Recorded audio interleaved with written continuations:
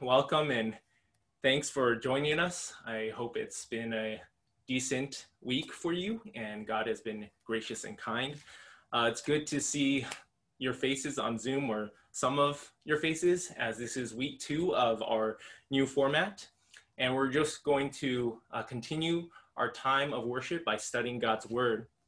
We are in the middle of a short sermon series on caring for one another. And what we're going to see tonight is specifically how we comfort each other. And so we'll be looking at 2 Corinthians chapter 1, verses 3 to 7. So if you have your Bibles, go ahead and turn there. 2 Corinthians chapter 1. I'll go ahead and read our passage for us, and then we will pray for our time. 2 Corinthians chapter 1, beginning in verse 3. This is the word of God. Blessed be the God and Father of our Lord Jesus Christ, the Father of mercies and God of all comfort, who comforts us in all our affliction, so that we may be able to comfort those who are in any affliction with the comfort with which we ourselves are comforted by God. For as we share abundantly in Christ's suffering, so through Christ we share abundantly in comfort too. If we are afflicted, it is for your comfort and salvation. And if we are comforted, it is for your comfort, which you experience when you patiently endure the same sufferings that we suffer. Our hope for you is unshaken, for we know that as you share in our sufferings, you also share in our comfort. Let's pray. God, would you align our hearts to you, Lord, that we may be humbled to receive your word with gladness, that it would convict us and shape us, that it would stretch and challenge us and mold us to be more and more like your Son, that we would delight in the gospel, the good news of Christ, and that would color everything for us, including times of hardship, when we encounter suffering. Lord, may it be a platform by which we steer our gaze to you, knowing that you are sovereign and good, Lord, that you are worthy of praise, and that you can even use our afflictions to mature us. And as you do so, we are sensitized to the needs of those around us, that you have placed people in our lives not only to serve our felt needs, but Lord, so that we can serve, so that we can care for one another with the comfort that you lavish upon us. So be with us now as we study your word, that you give us eyes to see the glories of Christ and the richness of this text, that we might follow in obedience. And so may you be present here, Lord, to knit our hearts together. We pray these things in Jesus' name. Amen. I want to start with some words: chicken noodle soup, ice cream, chocolate, maybe steak, and Popeye's fried chicken. And if you're wondering, what do these foods have in common? Well, they can be, for some, comfort foods. Foods people reach for after a rough day, maybe getting fired or being rejected by a guy or girl. Some of us will reach for these foods like ice cream when we need comfort and when we don't. But I digress. Suffice to say, the concept of comfort food is actually pretty funny, right? Seek temporary refuge by indulging in food. We'll insulate ourselves for a brief moment by gratifying our taste buds. And let's be real. We all know it's a silly strategy, a diversion tactic, because in the end, the best chocolate and fried chicken can do nothing for our broken relationships, our work issues, and any of life's curveballs. It's simply a short respite before we are confronted again with the reality and presence of our hurts and problems. And the same is true with most coping mechanisms, like sleeping, entertainment, or just plain denial. Fact is, we need something better than food or these alternative methods. We need something more substantial than a fleeting distraction. We need God. By way of recap, We're in the middle of a short sermon series on caring for one another. And so last week, we studied how it's in the community of faith that we consider one another. That church is home. It's the context in which we live out our faith by drawing close to God and to each other. Well, tonight we're going to expand on this more by examining a particular way we care for one another. Tonight we'll look at how God comforts us in our afflictions so that we can comfort each other. Our passage will help us see this because 2 Corinthians, if you don't know, is probably one of Paul's most raw and intimate letter. Because in it, he lays his heart on a platter. He discloses the depth of his ministry pains, being hurt. Some might even say betrayed by the Corinthians themselves. And yet it's in this letter, he also rejoices and celebrates the gospel and places his hope in the power of God and the abundant care that God offers. In a nutshell, if you want to summarize, 2 Corinthians is about strength in weakness, about God's sufficiency once we accepted our insufficiency. And there's no setting this painful lesson is better learned than in our suffering. When we're still aching after the last crumb of comfort food or the last episode on Netflix, when our clever strategies and best efforts do nothing to alleviate our pain, when the offerings of this world leave us empty, then we look outside of ourselves. We look to God, the one who reigns on high, the one who can not only make sense of our madness, but provide balm for our wounded souls. And so much like last week, the movement is going to go from the vertical to the horizontal, from God to then each other, from comforted to comforter. And the order is logical. We are equipped to comfort and care for others because we have firsthand experienced God's comfort and care for us. Then we can dispense it. Then we can give it out. And we got to get the sequence right. Because usually when we come to a difficulty in our lives, it's easy to be fixated upon the pain. Oftentimes our attention is given to the problem. But Paul wants our attention to be arrested by a person. So the apostle tackles this topic of comfort by shifting where our eyes land first. If you want to be better at comforting others, well, you can't jump the gun. The initial step, the first point in our outline is to concentrate on the person of comfort. Concentrate on the person of comfort. Look again at verse 3. Paul opens up, "Blessed be the God and Father of our Lord Jesus Christ, the Father of mercies and God of all comfort." You see, in the midst of his turmoil and trials, Paul doesn't find solace in how deep his pockets are. He doesn't gain confidence by gazing admirably into a mirror. He doesn't search for comfort in past ministerial success. No, Paul praises God. You see, blessing God isn't only appropriate when you feel blessed, but even when you feel cursed. When life seems down in the dumps. And I'm sure many of us can relate with this. It resonates, it strikes a chord. This is how we would characterize 2020, right? But that's why Paul's example at the outset is worthy of imitation. This is chapter 1.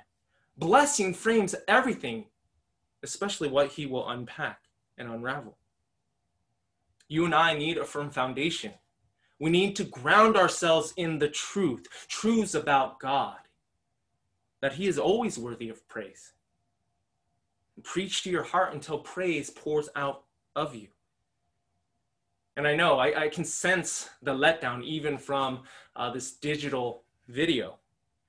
You're thinking, that's it? Cliche, right? Trivial. This is the Sunday school answer for our suffering. But friends, if that's your gut reaction, if that's your first thought, it reveals all the more the urgency of what we need to take heed to. If your heart is apathetic or wilting, it does you no good to return again and again to your problems. That's just exhausting because you're running in a circle. You need to break the cycle and set your sights on him. Ascribe God the honor due his name. Bless him until you're overwhelmed, not by your grief, but the glory and majesty of God himself.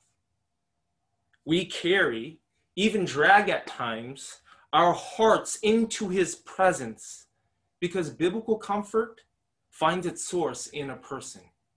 Concentrate on God. This is what Paul does in our passage. And look at the attributes he latches onto. The apostle takes what seems so rote and boring, what sounds like a generic benediction, blessed be God, and he adds meat to the bones. This God, he says, is the Father of our Lord Jesus Christ. I know, still, you shrug your shoulders, big whoop. But you see, Paul is packaging the gospel here. God is both divine and dad. And here's the ultimate shocker. This heavenly Father demonstrates how loving and good he is by dealing with how bad we are. He did not spare his own son, but sent Jesus Christ straight into the fire, plunging the light of the world to deal with the darkness of our sin. And in his sovereign wisdom, God the Father orchestrates a plan of salvation that does not avoid the cross, but accomplishes redemption through it. You see what the apostle is doing here? He's going from the greater to the lesser. He's connecting the dots for us. If God can take the greatest tragedy in the history of mankind and transform it for our good and for his glory, what makes you think he is stumped by your plight? If God be a good and loving Father to his only begotten perfect Son, will he not be so to children ransomed by the precious blood of Christ? You can be just as certain that as God is a Father to our Lord Jesus Christ, so will he be to those who are in Christ.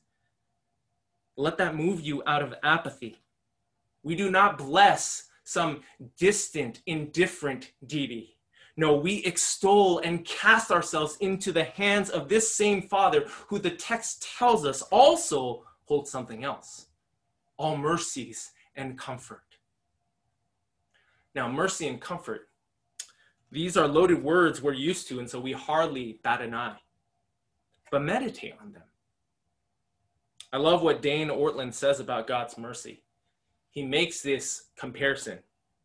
He says, the Old Testament speaks of God being provoked to anger by his people dozens of times.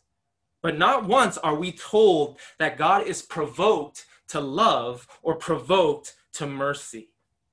His anger requires provocation. His mercy is pent up, ready to gush forth. We tend to think divine anger is pent up, spring-loaded. Divine mercy is slow to build. But it's just the opposite. Divine mercy is ready to burst forth at the slightest prick. That's the inclination of the Father's heart. And that's why God is the fountain of all comfort, because he is a kind Father overflowing with mercy, eager to lavish upon us his own care and comfort. Feast on that. Is there anyone more intimately aware of your sufferings than the one who is aware of every tinge, every minutia of pain that his own Son suffered in his crucifixion?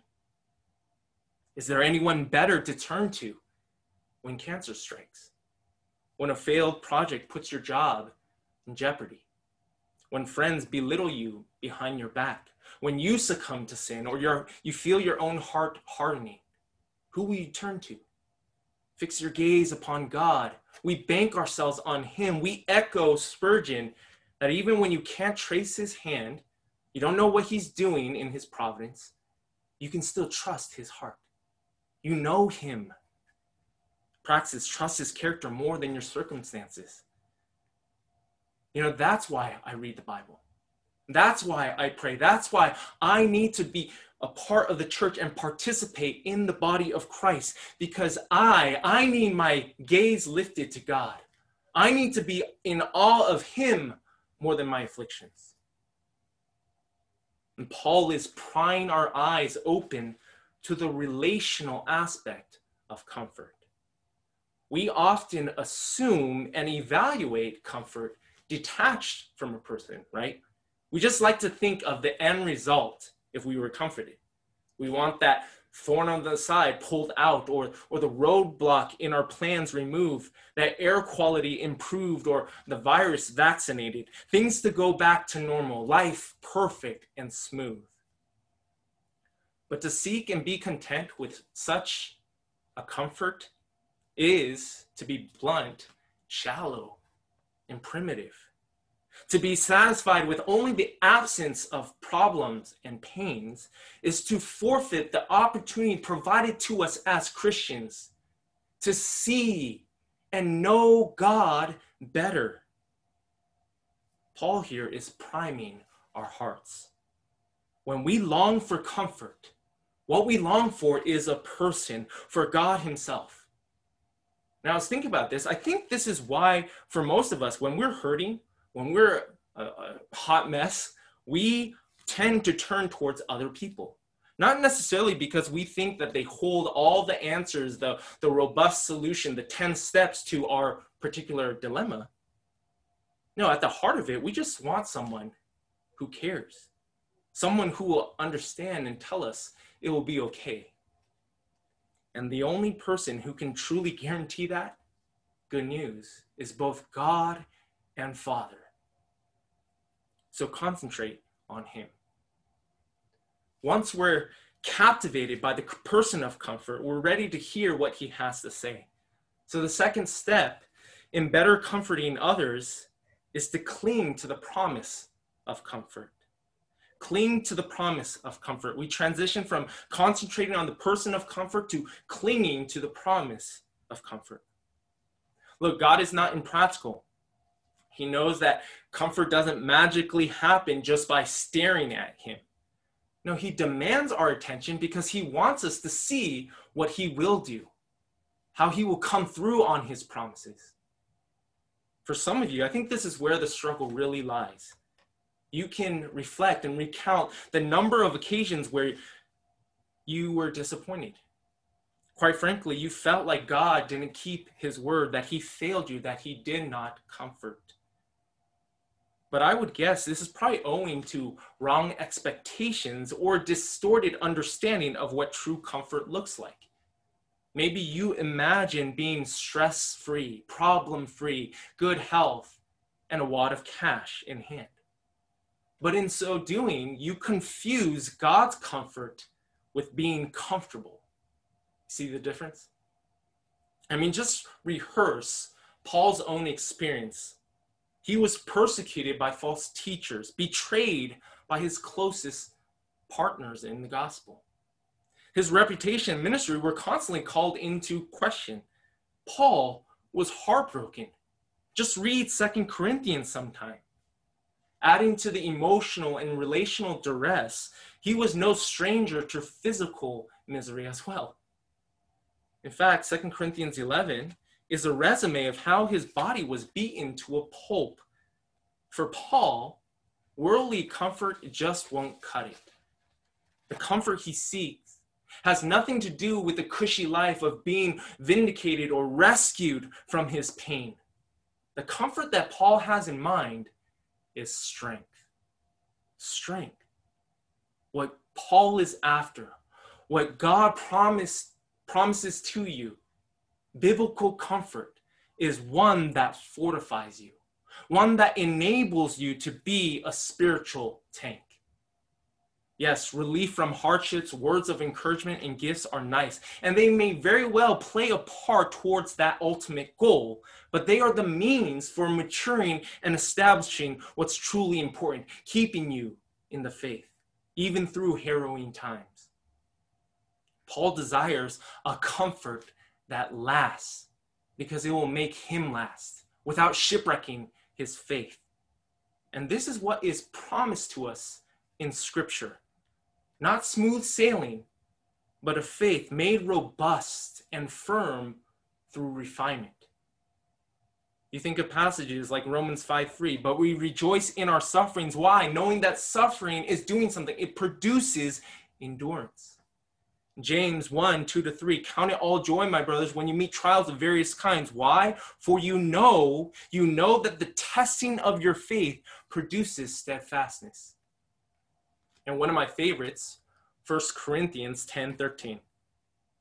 You know what? Go ahead and turn there because I want you to see this for yourself.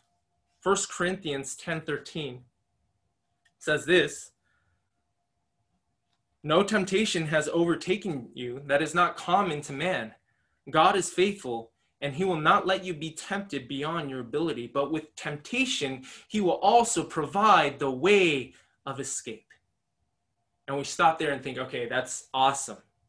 Whatever is thrown my way from temptations to trial, I know God will never crush me. He will provide a way of escape.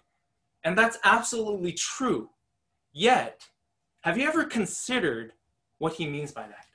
How exactly God provides the way of escape, the kind of escape he has in mind. Not a get out of jail card like we might assume. No. The verse finishes, he will not let you be tempted beyond your ability, but with temptation, he will also provide the way of escape that you may be able to endure it. You get that? When things heat up, whether by our sin or circumstances, God doesn't just bail us out from the trial. He provides us the way of escape by sustaining us in it and through it, by empowering us to endure, holding fast and faithful to Jesus Christ. God's comfort isn't a happy-go-lucky, ignorance is bliss, come here and I'll coddle you forever. God's comfort is staying power. So you stand firm in Christ regardless of the situation. An economy crashing, he promises to provide so you don't need to worry. Stricken with illness, he promises to transform one day our lowly bodies to be like Christ. Depressed and alone, he promises to never leave or forsake you. Why? So you're strong. So you won't forsake the faith. Christian, isn't this the kind of comfort you want? That as a believer, as a follower, don't you want to be able to weather the storm and emerge from it, not flimsy and weak, but sturdy, strong in faith? Well, take heart. This is what God vows to do. This is his intention. This is what he promises to accomplish. In fact, God puts his own reputation on the line. Back in our passage, Paul moves from who God is to what he does. Look at the flow of verse 3 into verse 4. The Father of mercies and God of all comfort, and here he is in action, who comforts us in all our affliction. It's comprehensive. God's promise to comfort is cemented to his very identity, his personhood. He puts his own name on the line. Your affliction, then, they are obstacles to where you want to go. Your afflictions are really launching pads to catapult you to God himself, occasions to exercise and grow in faith and see God true to his word. Verse 5, he says, for as we share abundantly in Christ's suffering, so through Christ we share abundantly in comfort too. Suffering and comfort go hand in hand, Paul tells us. Listen, doesn't comfort presuppose something? That we're first uncomfortable. God's comfort isn't experienced outside of suffering, but inside it. And Paul assures us the amount of suffering you undergo will be matched by the amount of comfort God will provide. You cannot suffer more than God promises to lavish comfort, to provide strength. And this dramatically alters how we see our afflictions. God does not appoint them haphazardly on accident. He intentionally places them in our lives that we might come out on the other end with a firmer grip on his promises, a greater experience of his power. The suffering of Christ is a stepping stone to the comfort of Christ, to experience how sweet God is in the midst of our hardships and hurts, because you've been stripped of everything else, and yet you find him sufficient. And as Christians, we're not ignoring the realities of our difficulties.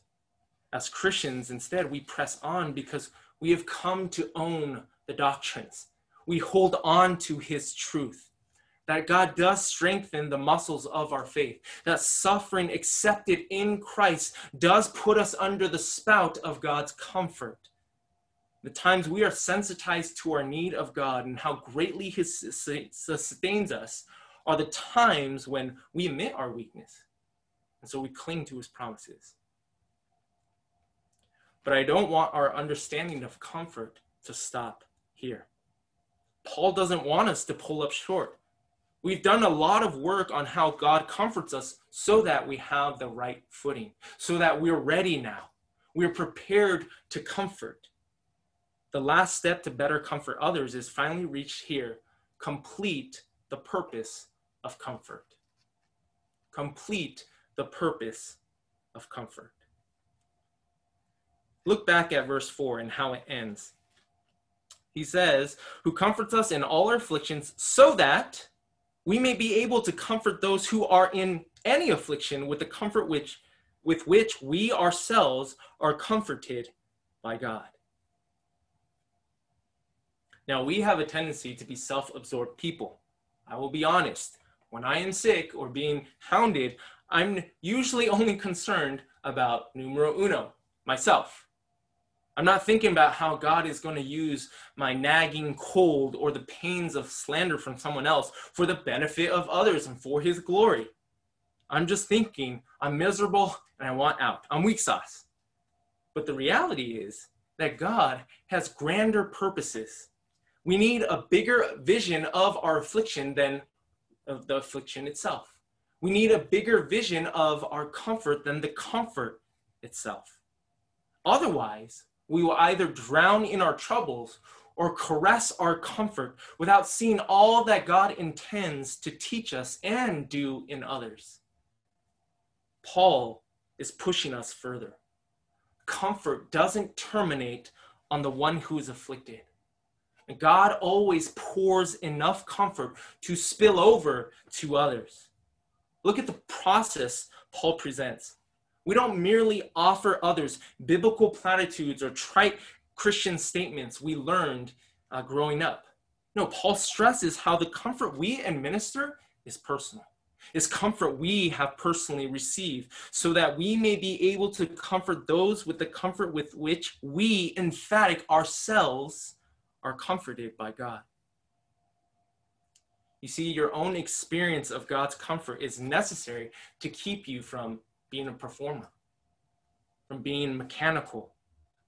Personal experience of God's comfort affirms that you're spiritually alive, that we have a relationship with God the Father, and that we are spiritually effective, that we have a relationship with others, that we care for the body of Christ. Notice, we do not exist in silos. We comfort others with the comfort we have received. We pass along what has been given from God. This is how we care for one another. So let me ask, Praxis, as gently as I can, have you meditated on how God is investing in you so that you can care and comfort others? Maybe he's teaching you gentleness through how someone is harsh with you. Maybe he's teaching you patience through how someone else constantly annoys you. Why? Why all these lessons? So that you can teach others what it looks like to honor Christ in these scenarios. Paul knew how to encourage because he knew what it was like to be discouraged. He knew how to comfort because he knew what it was like to be uncomfortable. One of the reasons you undergo the difficulties of serving people, of illness in the family, frustration with government, uncertainty about your future, seasons of doubt, is so that you can share with others, so that you can tell and counsel and help people with the wisdom and grace God has imparted through your own trials. And I think of my dad and why my dad passed away when I was relatively young in seminary. Don't get me wrong, it was hard, it sucks. I wish he was still alive. But at the same time, in retrospect, I see how God used it. In hindsight, one of the redeeming purposes of this tragedy was God was stretching me, growing me to better tend to those going through similar hardships. So that instead of being this emotionless ogre, it made me more sympathetic, sensitive to the grief of those around me. I have a fuller picture of what the comfort of God looks like, even in the face of death. And I can say by his grace, I am better equipped to care and comfort those going through the heartache of loss. What about you? What about you? Some of you know the difficulties of a broken household or exacting parents. Others of you understand the hollowness of drugs and alcohol. For some, you've wrestled with body image and self-esteem issues. For others, it's the fight against perfectionism, ambition, climbing the corporate ladder. And God has been gracious and faithful to lift you out of those burdens, not only so that you can be free, but so that you might take on the burdens of others who are going through the same thing. Who knows? Perhaps you're in the middle of the learning process, and that's okay. If you're a work in progress, you can still help others to make progress as well. I might not know all the details of what you are suffering, but I do know this, that we're in it together. The trenches of the Christian life are not occupied alone. The trenches of the Christian life aren't to leave us stagnant and scared. They are training grounds for the battlefield so that we might offer aid to one another like the medic does the wounded. This view consumes Paul so much that it expands into everything in life, the good and the bad.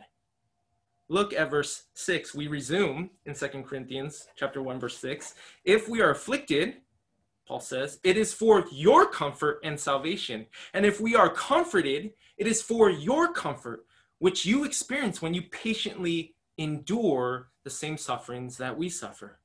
Our hope for you is unshaken, for we know that as you share in our sufferings, you will also share in our comfort.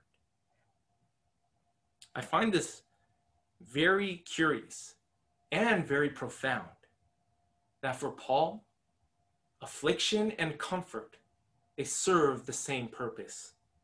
He is placing them in the larger category of loving others.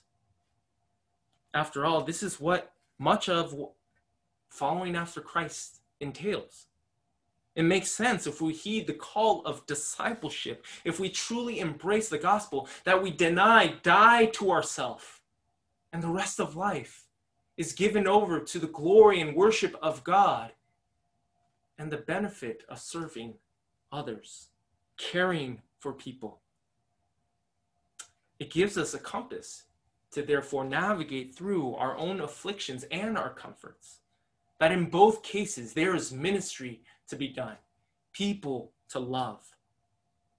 So despite your context and circumstances, as a Christian, your service continues in how you care for others, whether that's through your faithful example in the valleys of death or in your faithful example in seasons of blessing and comfort. The point is this: don't get trapped by tunnel vision. We need to foster and develop an eternal perspective. Paul is handing us binoculars. Our struggles with contentment in life or the church, the scuffles we have with coworkers and peers, the anxiety that shakes us from this pandemic, brush fires, and election year are not evidence of God's absence, but actually signs of his presence. They are the ways in which God wants us to mature in our faith so that we can comfort others. I mean, think about your own growth. Haven't you benefited from the counsel of others, from the wisdom imparted by people who have walked long with God, from the experiences of faithful saints used by God to shape and stretch you in your walk? Then the question we need to ask is, have I been beneficial? Have I been faithful with my afflictions and comforts? Have I been a wise steward of the experiences entrusted to me so that I can carry forth their purpose and care for others? You see, every Christian is a relay runner. Who are you passing the baton to? When we idolize our comforts, we stop in our tracks and we forget we're in a race.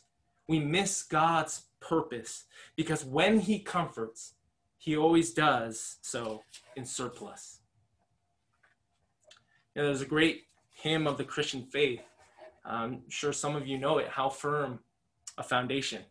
And it's rich and immense because it speaks of the depth of God's word and the comforting truths replete in the pages of Scripture. And what's incredible to me is that the hymn presupposes trials. The hymn states so matter-of-factly the certainty of hardship and sufferings.